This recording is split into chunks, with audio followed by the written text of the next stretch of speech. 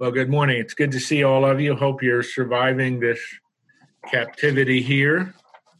That's what one of my friends calls it, the COVID-19 captivity. The question I had for him, is it going to last 70 years? And his answer was no. So anyway, well, good. If you have your Bibles and really perhaps if you have your notes on the Psalms, we will be looking at page 4. And the value of that simply is it gives you a little bit of a framework to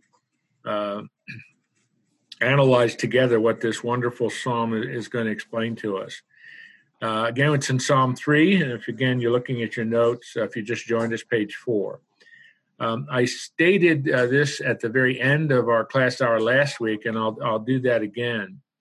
I'm pretty certain all of your various translations would have this.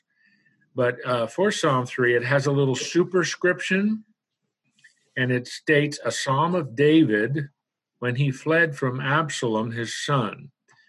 Now, those superscriptions were added a little bit later. It's kind of complicated, and that doesn't really matter. But this is probably accurate. It probably does reflect that. And if you are really interested in getting the historical background from the Bible, it would be from 2 Samuel chapter 15 and 16. In that passage, which we're not going to turn to and read, it's quite long, but it's a record of David's son, Absalom. As you remember, David had multiple wives, and to most of his wives, he had different children. And that, again, is complicated. But what had happened was Absalom's half-sister had been raped by another half-brother, and David did nothing. And he didn't discipline his son. He didn't do what a father should have done. And so Absalom then, within a brief period of time, takes it into his own hands, murders that half-brother, and rebels against his dad. And that rebellion is one of the most devastating aspects of David's reign as the king of Israel. And it's a very, very sad story. But nonetheless, God uses that and does discipline David, and David is restored into a deep fellowship once again with the Lord. So with that very brief comment, this is about, and I think that's accurate, this is about David's situation as his son is rebelling against him. He seizes Jerusalem. He takes all of David's wives. It's a humiliating time for David. And this is what David writes. I'd like to read the first 3 verses. This is what we sometimes call a lament psalm. The psalmist, in this case David, is lamenting his situation. It's a horrible situation. It's devastating. As I read, I want you to notice, I read from the ESV translation, I want you to notice how many times the term many is used. Oh, Lord. And again, please note when the word Lord, the title Lord is in capitals, capital L, capital O, capital R, capital D, that's Yahweh. That's what it's translating. Oh, Yahweh, oh, Lord, how many are my foes? Many are rising against me. Many are saying of my soul, there is no salvation for him.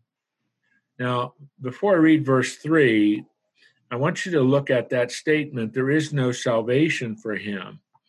It's interesting because in stating that, this is almost an attack on David's faith, a painful, discouraging attack on David's faith. And that would have been the case because David had been the king. David had been shown the Lord's favor over and over and over again. He represented Yahweh to his people, and now he's lost his reign. He's lost his kingdom. He's lost the capital. He's lost his throne. And so that there is no salvation in him is a taunt. It's mocking him. It's mocking his faith. And it's almost like you have been so bad, there is no hope for you, David. It's that kind of a taunt, which when you're at bottom, when you've hit bottom, and in this case, almost you've already hit bottom, you've gone right through. David is in a terrible situation. And so this taunt is very piercing and very penetrating because it's attacking his faith. And David is just describing in verse 1 and 2 how many people stand against him, how many enemies have now, and when you go back and look at 2 Samuel 15 and 16, many of his enemies from his past rise up and join with Absalom. So this is a devastating time in David's life, not only as king, but personally. And again, note that many, many, many. Now, for each one of us in this, well, I was going to say in this room, but each one of us in this virtual room that we've gathered together this morning, it's hard to be able to identify with David because you haven't lost a kingdom. You haven't lost, your right to rule the kingdom as David had. But most of us, I doubt if there's any here in this particular gathering that haven't experienced personal devastation in your life, the loss of something. It could be financial loss, it could be a personal loss, maybe the loss of your position in a business or your position of authority in a company, or you've lost your job. I mean, there are just multiple ways in which it's a devastating blow. And with that comes, whether it's something you're saying or what others are saying about you, well, I thought God took care of you. I thought God protected you. I thought your God was a faithful God. Now, again, I'm sort of embellishing this and maybe exaggerating that, but even sometimes in our own personal life and our own personal way of looking at things, we can almost say, wow, God has abandoned me, or at least it seems that way. But I want you to notice verse 3, because this is marvelous, a marvelous statement. Despite the situation David is in, his confidence remains in the Lord. But notice that very first word of verse 3, strong word of contrast. But you, O Yahweh, are a shield about me, my glory, and the lifter of my head. Now, all three of those phrases are metaphors. They're figures of speech. So let's unpack them. It's a demonstration of the amazing trust and the steadfast confidence David has in his God. Despite what has happened, despite everything I've lost, despite the kingdom and throne that I've lost, Yahweh, you are my shield about me. Now, every one of you knows what a shield is. It's a part of warfare. It was a protector of your main body parts. So what's David saying? Yahweh, Lord, you are my only defense. The only defense I have left is you. Everyone else has deserted me. Everyone else has disowned me, but you haven't. You are my only defense. You are my glory, which is maybe strange, maybe difficult. What does he mean by that? Well, Lord, you are the most important person to me. I am important to you. I've been created by you, created in your image. I've value and worth to you, but you're my glory. You are the most important person in my life, and therefore you're my glory. Everyone else had deserted him, and that is true. Almost everyone else deserts David during this rebellion. So he turns to the Lord. His defense turns to the Lord, the most important person in his life.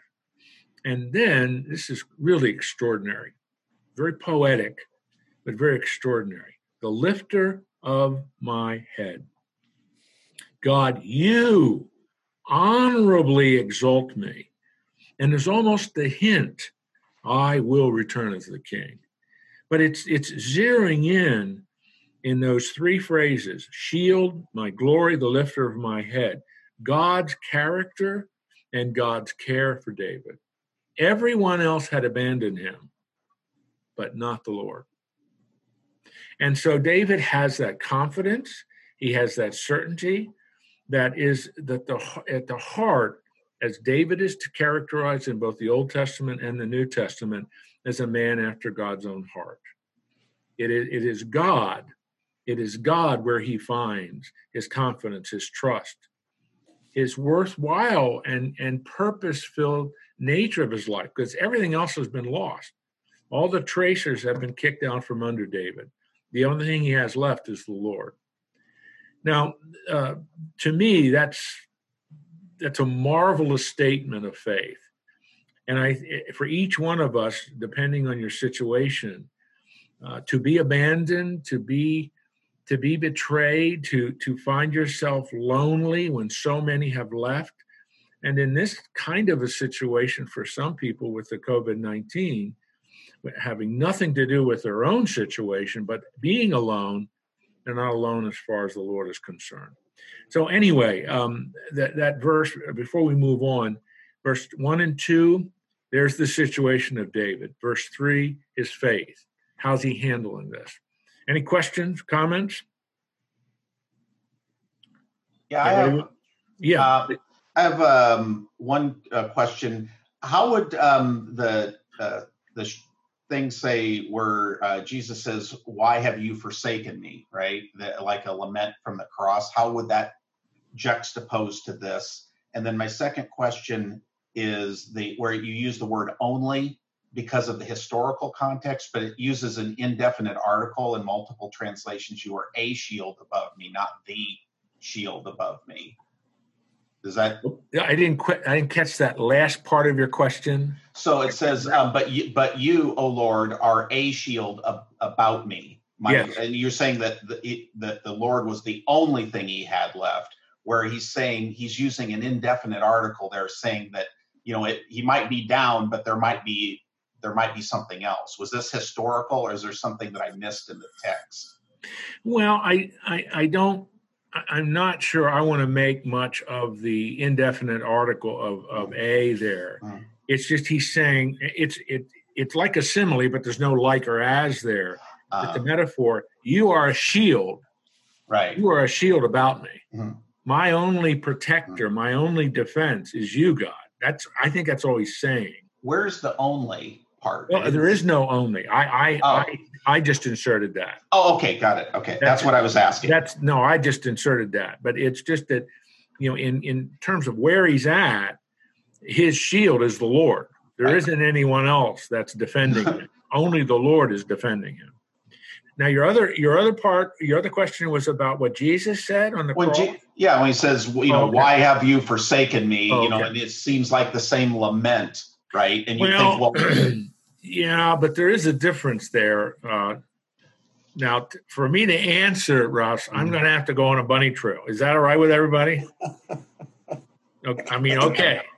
Now, you have to remember the context in which Jesus says this. One of my favorite passages on it is in Mark 15, where Mark makes it clear Jesus was crucified at 9 a.m. in the morning, and then from 12 noon till 3, there was darkness over the face of the earth, piercing, penetrating darkness. What is going on in those 3 hours? Why is there darkness?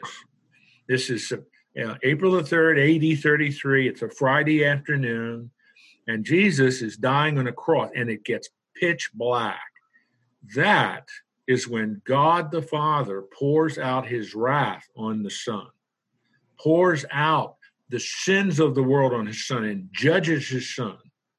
And Jesus, and there's a mystery to this, that I don't care what you try to do, what kind of words you use, you can't explain this. But in a way that is impossible for us to understand, the Father judges his Son. And Jesus says, and that's in the Gospel of Mark and a couple of other Gospels, my God, why have you abandoned me? And Jesus experiences an abandonment that it is impossible to explain that. But the God-man will die alone. The God-man will die with the sins of the world on his back, so to speak. And the Father can't look on him, because he has poured, in the words of Isaiah 53, he has poured out his wrath on his Son. And so he judges his Son, and this is the amazing part of God's grace, so that he doesn't have to judge us. David isn't experiencing that kind of abandonment here. There's only one person in the entire universe that have ever experienced that kind of abandonment, and it's the Lord Jesus, for your sake and for my sake.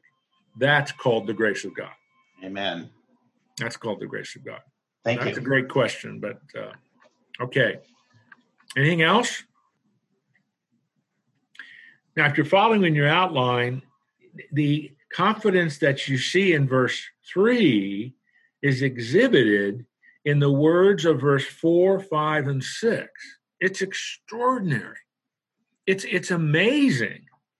David writes, I cried, in verse 4 now, I cried aloud to the Lord, and he answered me from his holy hill.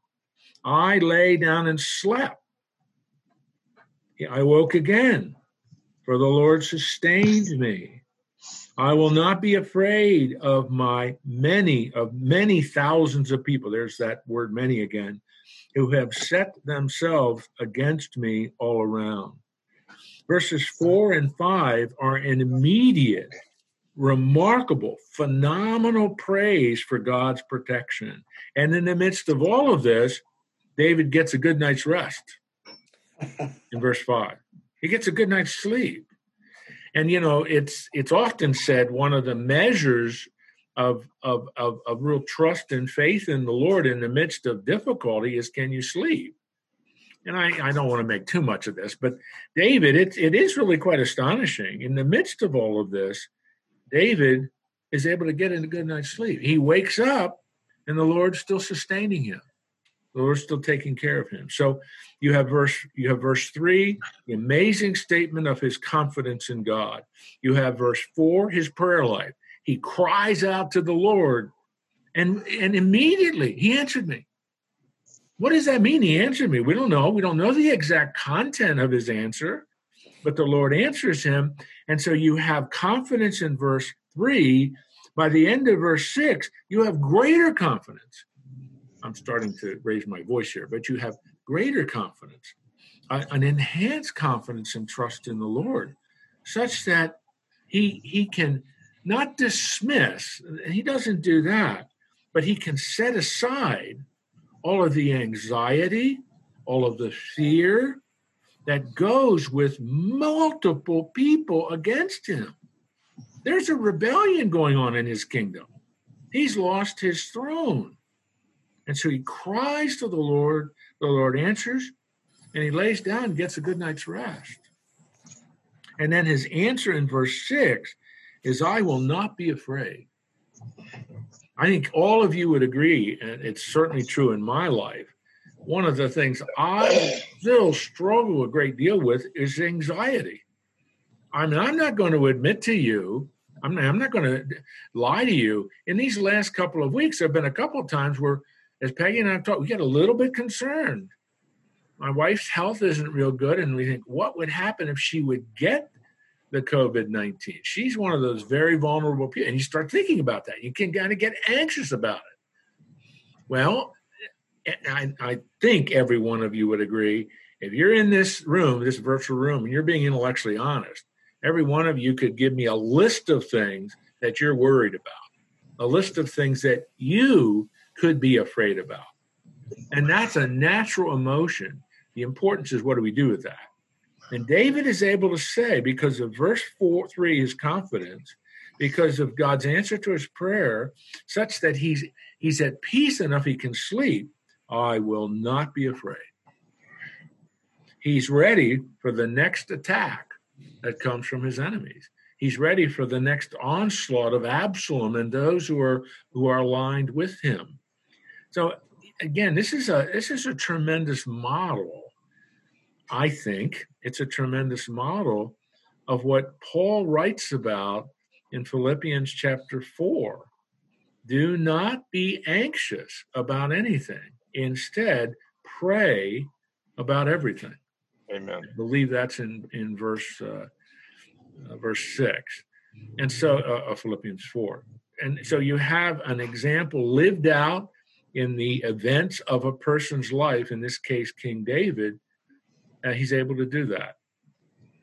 And I think it's easy, and it's certainly easy for me to say this right now. I'm in my dining room. I'm in a comfortable room, and nothing particularly threatening. But to say, instead of worry, pray. Don't be anxious, pray. Very easy to say that. It's living it day in, day out, hour after hour, and all those things that are a part of just living in a fallen, broken world, let alone all the other circumstances. David is just able to model for us confidence in God neutralizes fear. The enemy of faith is fear. The antidote to fear is faith. Again, it's easy to say that, but to live it is the mark, I should say, one of the marks of maturity and trust in the Lord. I have a very, very, very dear friend of mine who is dying of cancer. I heard from him yesterday. He got a report from his oncologist. There's nothing more we can do. And I mean, he's a strong Christian, a man of strong faith. I wrote him a long note this morning. But his faith in a sense is being tested only by this gripping fear of cancer. It's all through his body. It's growing in his liver. It's growing in his spine. I mean, all of those things that you don't want to hear about. But what I see in him is he's able to, in spite of just the hard processing of this information, he's able to rise above that. And as he said to me yesterday, but my trust is still in the Lord. Amen. My life is in his hand. And, humanly speaking, unless God chooses to do something different, it's not going to be too long till he's with the Lord. But with that kind of faith, you're able to, despite the hurt and pain and questioning and the tears, you're able to rise above that and still say triumphantly, I trust in the Lord. Amen. In effect, what David is doing here. Okay, you're my student. Got it? Yes. Okay. All right. Now, the last 3 verses, again, these early Psalms in the Psalter are all pretty short. But the last one, if you look at your outline, praying to the Lord produces deliverance from adversity. These are oh my goodness, these are triumphant words. These are words of amazing triumph. But David is saying, now what I'd like you to do is look at the word in verse 1, rising, and look at the first word. I'm pretty sure it's the first word in all of your translations of verse 7.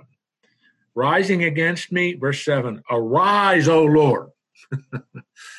I mean, do you understand? That's an imperative. He's giving a command to God. Arise, O Lord. Amen. So, I mean, it's a triumphant declaration to arise, O Lord. Man, yes. This is a prayer of faith. This is not the prayer of a spiritual milquetoast.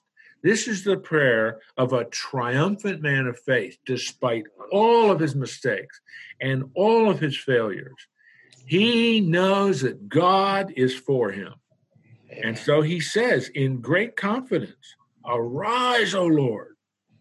Save me, O my God. Now, in the Hebrew, it's kind of exciting to see that. You have this admonishment to God, arise, O Lord. And here's the effect. You will save me, O my God. As you enter into my defense as my shield, the impact and result, save me, O God. Now, he's not talking here, I mean, I guess you could make it that. He's not talking here about the salvation from sin. He's talking about deliverance from the extremely difficult situation he's in. God's fighting for him. And then he adds, so confident, he puts this against, a little bit like we saw in last week's psalm, for you strike all my enemies on the cheek, you break the teeth of the wicked. These are again, these are what are called proleptic futures. You translate it in the present tense. He's so confident that God's going to rise and save him and fight for him. He writes as if it has already occurred. He's declaring something out of his faith and confidence that, in effect, God has already done this. I mean, that's one of the almost astonishing things about David's faith that you see over and over and over again in the Psalms. He will ask God to do something, and then he'll put it in a verb tense where it's as if it has already occurred. That's the level of faith and confidence that King David has in the Lord at this juncture in his life. And that's what's going to happen. It's a terribly difficult thing to read about. But what happens to Absalom? What happens to those men who had joined with Absalom? And that's beyond our story, but God, beyond our study of the Psalm here. But that God will fight for him. And that's important for you. I said that to my friend. God is fighting for you. Now, in his fighting, I don't know what he's going to do. He may choose to cure him of his cancer, but he's fighting for him in the sense he's going to bring him home to heaven. And that's where his confidence is. That's where his certainty is. God is not going to allow this to lead to my separation from him. It's just going to lead me to heaven.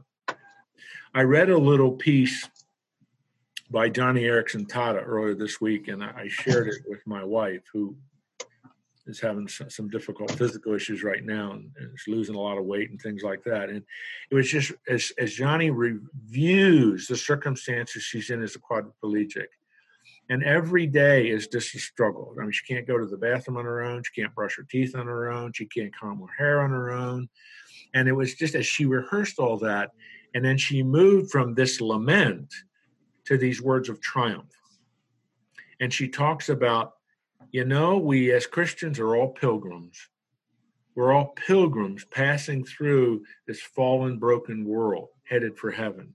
And pilgrims think of crowns and rewards and laying them at Jesus' feet. Pilgrims think of joyful, boisterous, bombastic praise to our God around the throne. Pilgrims think about walking in fellowship. And you see that? That triumphant faith in the midst of devastating circumstances. And Johnny represents, and it's a very different circumstance because David's experiencing rebellion, but it's the same kind of circumstance, and you're feeling abandoned. You feel that there's no hope. Where's her hope? Where's her confidence? In what God has promised to her. What my friend who's dying of cancer, what God has promised to him.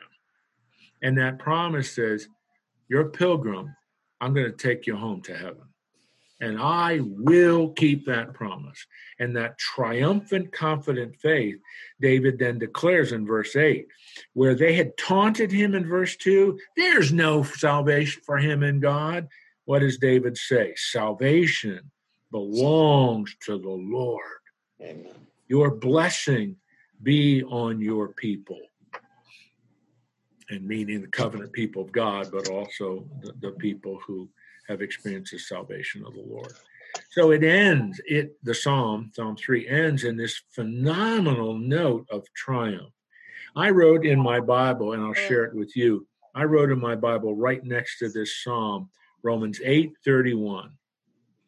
And the operative part of that verse is, I'm sure you all know it, if God is for us, who can be against us?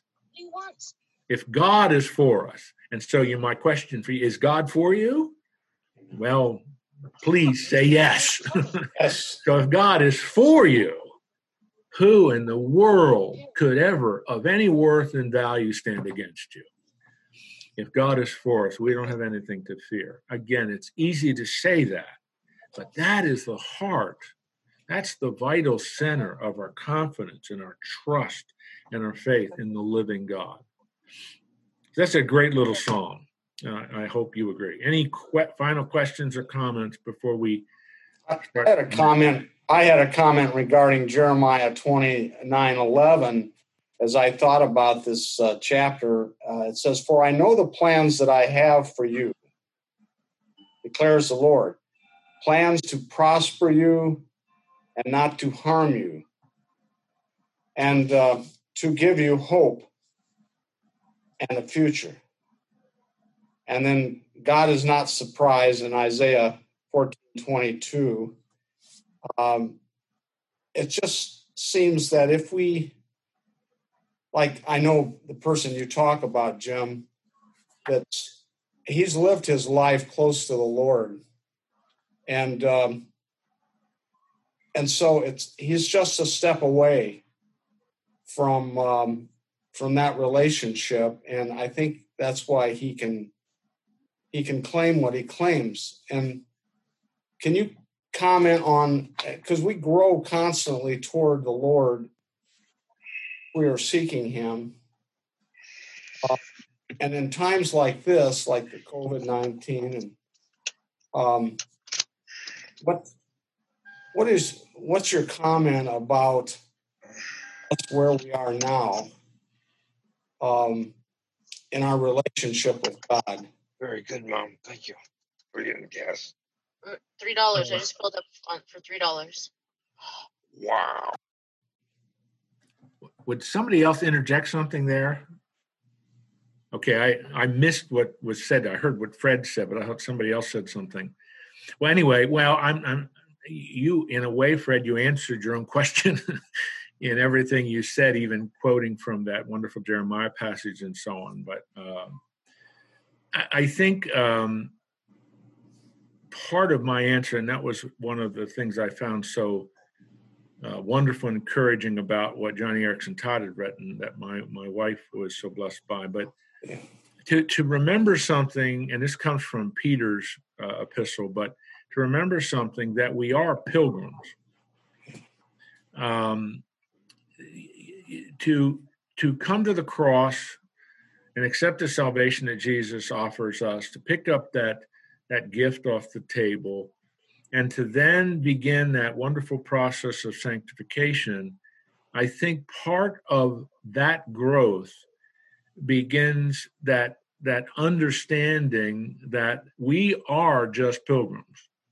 We are just passing through. The book of Hebrews talks about that in that wonderful chapter on faith in chapter 11. But Abraham had a much different view of things. He was looking eternally at things. That was certainly true of Joseph. That was certainly true of Moses. That was certainly true of the prophets who wrote so much about the future and so on in the Old Testament. But that idea that this is no longer our home. Our home is in heaven. My dad and my mother-in-law and my wife, my personal mother, my mother and my wife's mother, they all died within about 2 years, a little over 2 years' time. They were in their 90s. They were all sick and just all that tragically goes with being in your 90s.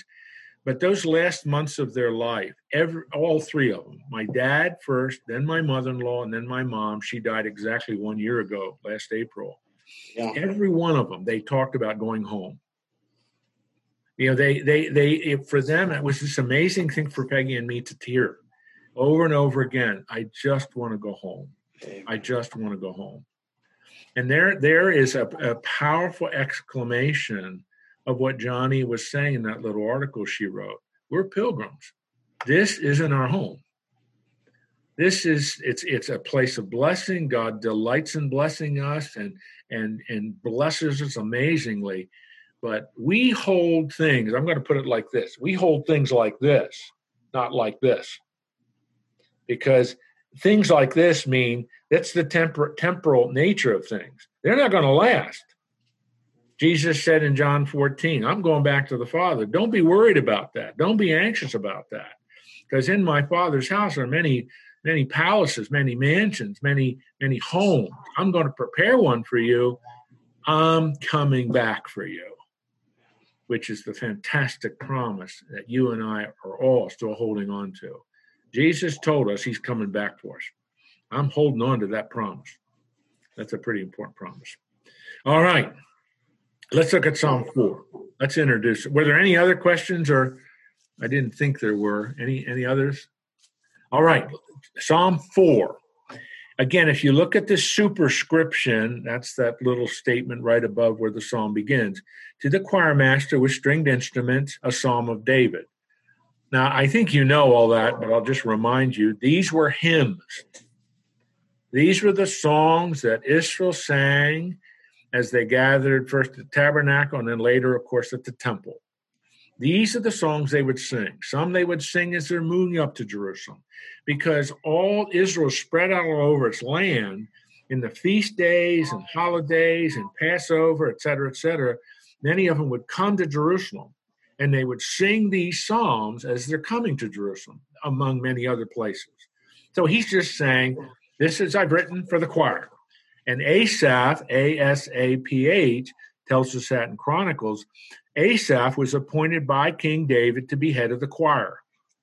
He was the choir director. He had the chair of music in David's kingdom. So David is writing this. We do not know the exact circumstance, unlike Psalm 3, we do not know the exact circumstance of David writing this. It's a little bit like the previous psalm. There's a little bit of a lament here. David is experiencing discouraging things. So let's look at verse 1. If, again, you're following in your outline, I put that as God brings relief to his people. Answer me. That's the prayer. Answer me. Do you ever talk to God like that? Answer me. I raised my voice to get your attention. I hope you're answer me when I call.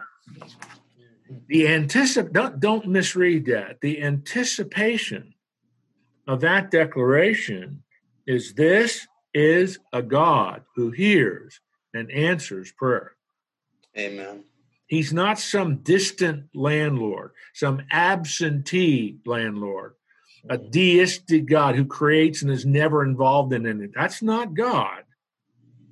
And so there is that anticipation, that certainty, that confidence that God hears and answers prayer. Do you remember the words of Jesus in Matthew chapter 6?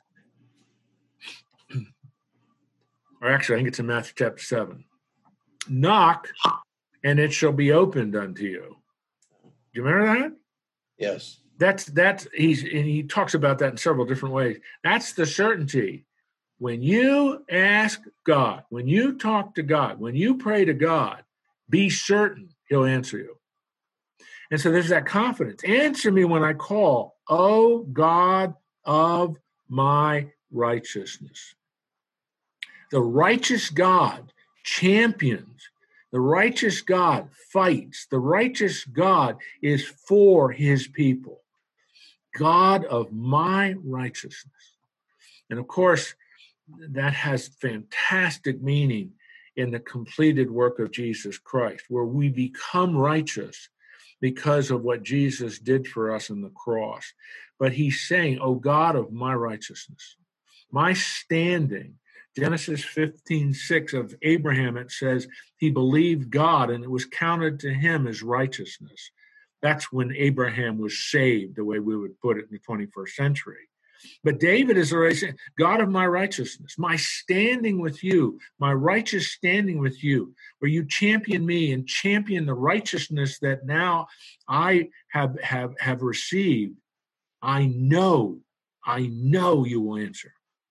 You have given me relief when I was in distress. That's past. That's in the past tense. You have given me relief when I was in distress. God is a God of history. And for you and for me, in walking with God, I think every one of you, if we could go around the circle, every one of you could give testimony to the faithfulness of God in your past, to God giving you relief when you cried out to him. And every one of you could write down a testimony of that. You could probably some of you could probably put a pretty long list of things if you walked with the Lord for decades. You have given me relief when I was in distress. Be gracious to me. Hear my prayer.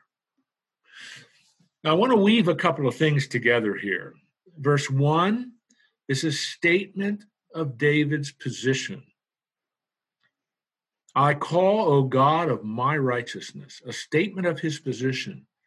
When God looks at him, he sees a righteous individual who has put his faith in God. When I used that example earlier, Genesis 15:6, Abraham believed God and was counted to him as righteousness. That's when he was justified. So David, that's his position.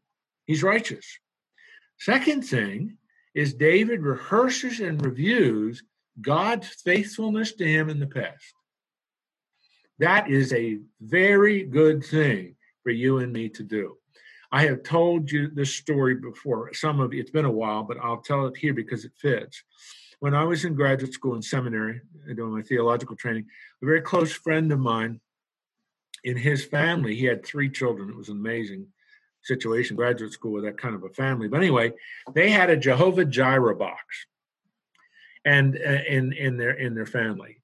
And what he did every year with his children, they would start new. Now, Jehovah Jireh is from the Hebrew, it's from Genesis 32, the Lord will provide.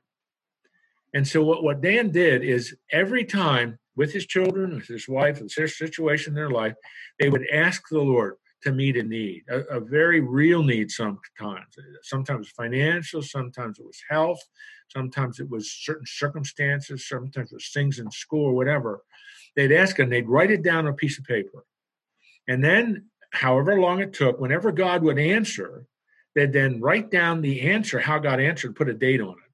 Then they put it in the box. And at the end of the year, I can't remember whether they did it in end of December or very early January of the following, but whenever they did it, they would open the box and just think of that object lesson for those children. Looking back over this last year, you have given me relief when I was in distress. And Dan, with his kids and his wife, they'd open that box and look at all of the ways in which God was faithful to them in the last 365 days. And that is why God is a God of history. And God is a God of history, wants us to review and refresh our minds and our hearts and our souls with a remembrance of all God has done for us. And that's what David is saying. Part of my confidence and trust in you now in this moment is based on the premise you have been faithful to me in the past. And this is the third thing I want you to see. His cry to God is, be gracious to me. God is a God of grace, and you and I are sustained daily by the grace of God. We are not sustained, now I think you'll understand why I'm putting it this way. We're not sustained by our works, which merit the favor of God. That God's not into performance-based Christianity. God's into grace. There's saving grace, there's sustaining grace, and there is the eternal grace when he takes us home. For the unbeliever, there's common grace. But for you and me, there's saving grace, for by grace, through faith, you're saved, not of works, lest any man should boast. There's the sustaining grace. That's what he's talking about here. The grace that sustains us day in, day out. God owes us nothing. God offers us everything. This man, King David, knew the grace of God. If you look at Psalm 51, David's great penitential psalm after about a year when he tried to cover up his adultery with Bathsheba and the killing of her husband and all that, it's an amazing psalm to study. But you see what David says. The very first thing he says, be gracious to me, O God, for I've sinned. He doesn't bring up God's justice until verse 4. What if David would have prayed to God, be just to me, O God? If that was his prayer, what should God have done? Wiped him out. He had done something that was just horrific in the moral law of God. But David knew his God. And so he appeals to God's grace. That's what he's doing here. Be gracious to me, O God, be gracious to me. And every one of you in this virtual circle understands that, I hope, that God is a God of grace and he deals with us in grace. And Peggy and I have said this so many times. Aren't you thankful God deals with us in grace and not justice alone? If he dealt with you and me only on the basis of his justice, every one of us would be smoldering cinders in the carpet. But that's not how God deals with us. He's an amazing God of grace. Paul writes in 2 Corinthians about his thorn in the flesh. And we don't know what that was, a lot of debate, but doesn't matter. But he prays to the Lord 3 times. And every time, what does God say? Paul, my grace is sufficient for you. I'm not going to take it away. So there you see an insight into that idea of the sustaining grace of God. God's grace sustained Paul day in, day out, even with the thorn in his flesh. And so David is praying this. Based on his position, part 1 of verse 1, because of God's faithfulness in the past, part 2 of verse 1, he can say to the Lord, be gracious. I know you're a God of grace. That's how you saved me. I know you're a God of grace. You have demonstrated that over and over and over and over and over and over again in my life. Lord, I'm asking you to be gracious again. Hear my prayer. I'm hurting. This is a difficult time. It's a difficult time for me. The distress, the antagonists are real. And so that leads to verse 2, 3, 4, and 5. All right, I spent a lot of time on that one verse, but it's so important. You got that? Okay. Now I don't know how we got about almost 15 minutes. So let's see if we can get 2, 3, 4, and 5 done. O men, it perhaps talking about men of position and authority. How long shall my honor be turned into shame? How long will you love vain words and seek after lies? All right. Verse 2, again, we are not exactly sure what specific circumstance in King David's life this is referring to. So it doesn't do much help to try to figure it out.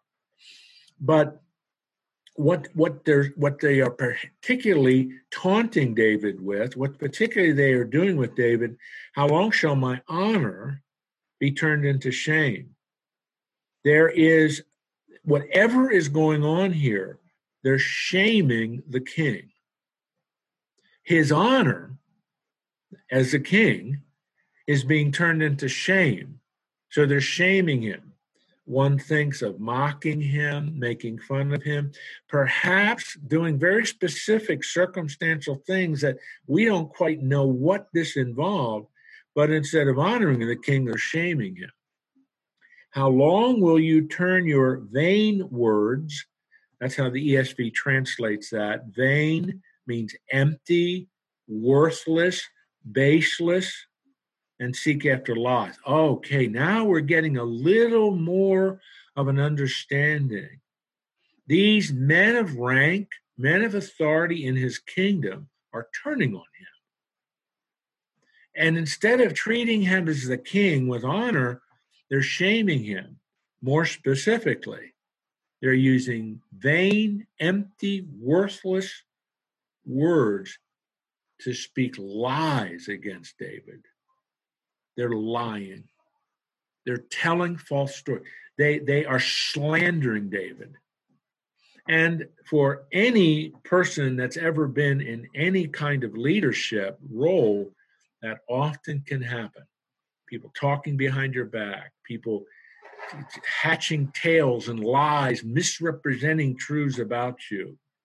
And so whatever the specific circumstances are, this is what's happening. David is in a very vulnerable position people that are in some level of authority in his kingdom. That's probably who these men are. These men of rank, position of authority are lying about him. They're shaming him as king. They're trying to undermine his authority, undermine his position, perhaps for their own personal reasons that we don't know about. What's the first word of verse 4? But. Strong word of contrast. But know this. Know that the Lord has set apart the godly for himself. The Lord hears when I call to him. They're trying to discredit the king. But who is fighting for the king?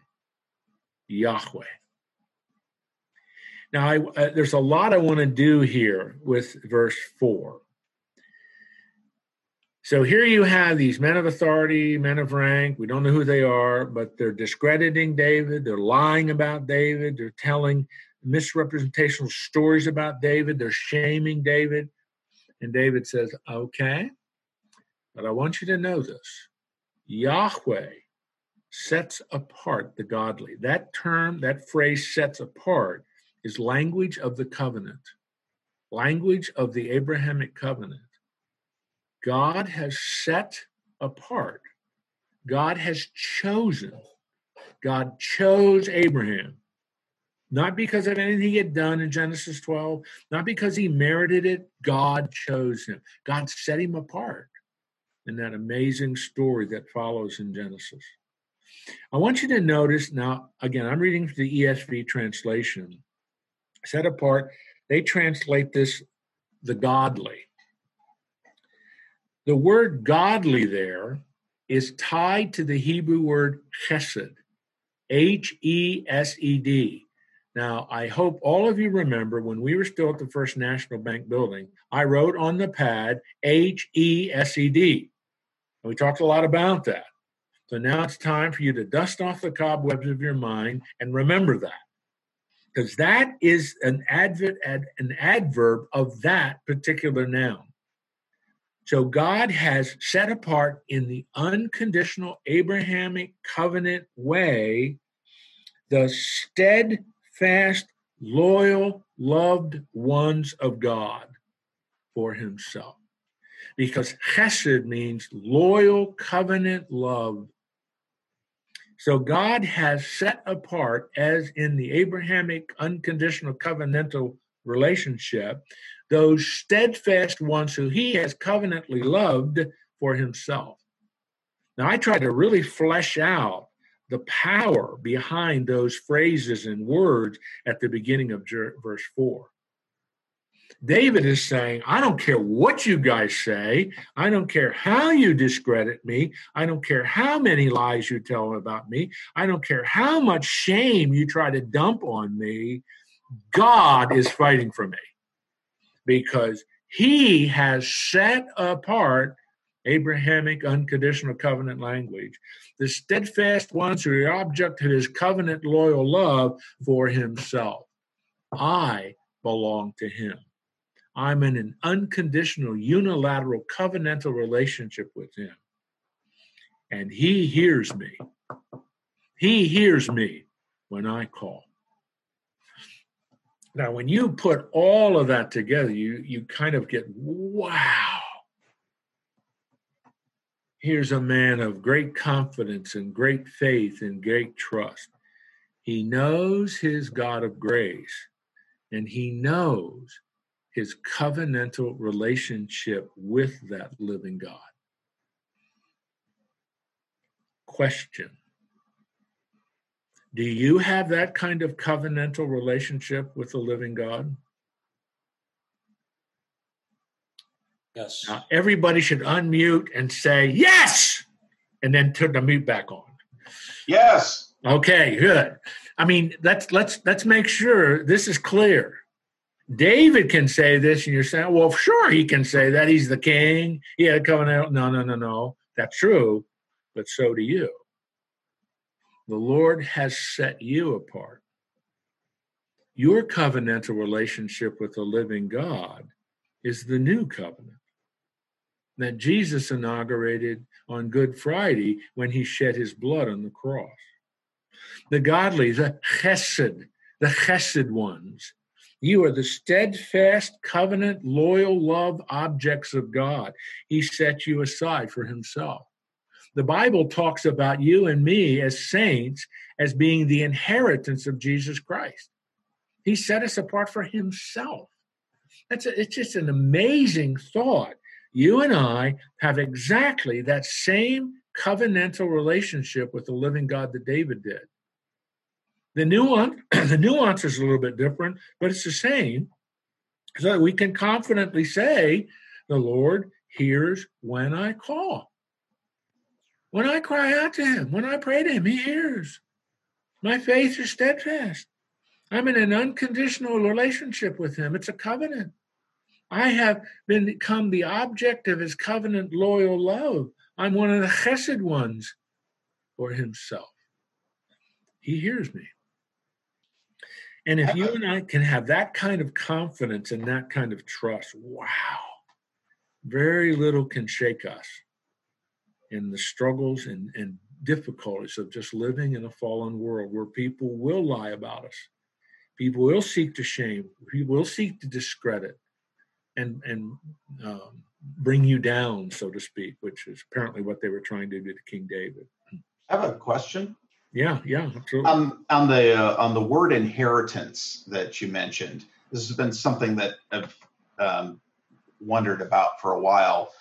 We're the inheritance, right? That implies that somebody died and left something, right? Yep. Or is that a different kind of inheritance, right? It's mentioned in temporal terms, but there seems to be a larger definition that is escaping me. Because it's like Christ isn't going to die and hand the keys over to us, right? And say, "See, I'm out of here." The Father. This is the way it's put together. The Father promises to the Son, you and I, as his inheritance. We are because of Jesus being faithful to the Father, going to the cross and dying that substitutionary death, and then the Father through the Holy Spirit, that's how Paul talks about in Romans 1, raises us from the dead. We are the inheritance of Jesus. And so that the Father promised that to the Son. And so I'm really embellishing that, but that would be a very accurate way to talk about that the end of verse, the middle of verse 4 there. For himself. I mean, see, and that gives us a fantastic understanding of the covenantal relationship of a covenant-making, covenant-keeping God. God is interested in making it possible for his image bearers to walk with him in love and communion. That's why he created us. I hope you understand that. The Trinity, they were not just sitting around one day, I'm making this up, but sitting around one day and saying, hey, what do you want to do tomorrow? Let's create. That's the wrong way to say it. It's an amazing truth that resonates from Scripture. 1 John chapter 4, 2 times it says God is love. And in eternity, before anything was created, was there love and communion? Absolutely. Mm-hmm. God the Father, God the Son, God the Holy Spirit. And that love and communion is now a part of God creating human beings, as Genesis 1:26 and following says, in his image. And so that he can walk in fellowship and have the love and communion that Father, Son, and Spirit have enjoyed for all eternity to be with his image bearers. That's what he did with Adam and Eve. It tells us before Genesis 3. He walks with them in the garden. On an incredible demonstration of fellowship and intimacy and love and communion. And that's what God wants. So he doesn't have any needs as God, but he creates to share that love and communion with his image bearers, the chesed ones who are in a covenantal relationship with him. He gets joy, exhilaration from his image bearers wanting and desiring to walk with him. Doesn't that get you excited? I mean, really, that's just an amazing fact about our God. We belong to him. He set us aside for these wonderful, gracious, glorious, fantastic purposes that only eternity is going to fulfill. It's really a tremendous truth that helps keep us going in days like COVID-19, entombment, and captivity. I embellished that a little bit. All right, what time is it? Well, I guess, oh my. Do you recognize verse 4? Be angry and do not sin. Does that sound familiar? In your anger, do not sin. Yeah, does that sound familiar? That's from Ephesians chapter 4. I believe it's verse 32. Here again you see, or no, not 30, 26. But here you see again this continuity and connectedness between the Old and the New Testament. That's where we'll start tomorrow. Not tomorrow. Next Wednesday, excuse me. I hate to end, but I'm afraid we're getting past our time, and I do want to pray. Are you with me? Your thought paper for next week is take Psalm 3 and apply it to a very specific circumstance in your life. And if you don't want to do that, take verse 1 of Psalm 4 and apply it to a very specific. Review your position, review God's faithfulness to you, and why you have the right to appeal to him as a God of grace. I know you won't do that, but it'd be fun to just have you conceptually think through that. Well, I'm going to pray here, and we'll just pick up with verse 4 next week. I'll summarize a little bit, but I hope you're being blessed by this study in the Psalms.